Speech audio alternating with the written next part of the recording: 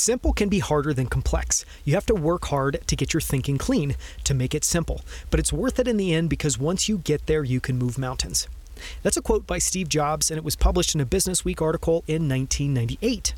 And this idea of simplicity is at the core of the book that I'm going to talk to you about this week, which is Insanely Simple: The Obsession That Drives Apple's Success by Ken Segall. Now, this book is a really special one for me. For a number of years, I worked in Apple's creative team, and literally on the wall that I walked by every single day was a mantra. You had to walk past it to even enter the office, and it simply said, simplify, simplify, simplify, except the first two words, simplify, were crossed out. And this idea of simplifying, just ruthlessly simplifying and trying to get to something simple, is at the core of what Apple's been able to create, both in terms of the incredible products, but also in terms of things like company strategy and pricing strategy. And so this book, Insanely Simple by Ken Segall, is really special for a couple of reasons I'm going to give you quickly.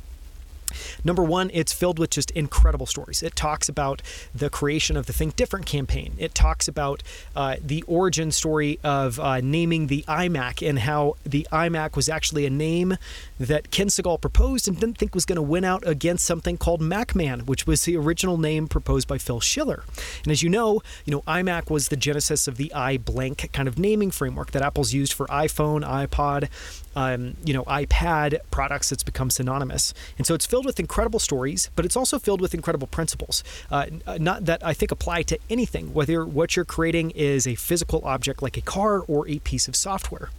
And it's really special because it works on two levels. It's both talking about how simplicity can be applied at the business and strategy level, as well as at the product, kind of the foundational, tactical, ground level of your business. And so it's an incredible book. Highly, highly, highly recommend it. I think it's one of the best ways to truly understand how Apple operates and how it thinks.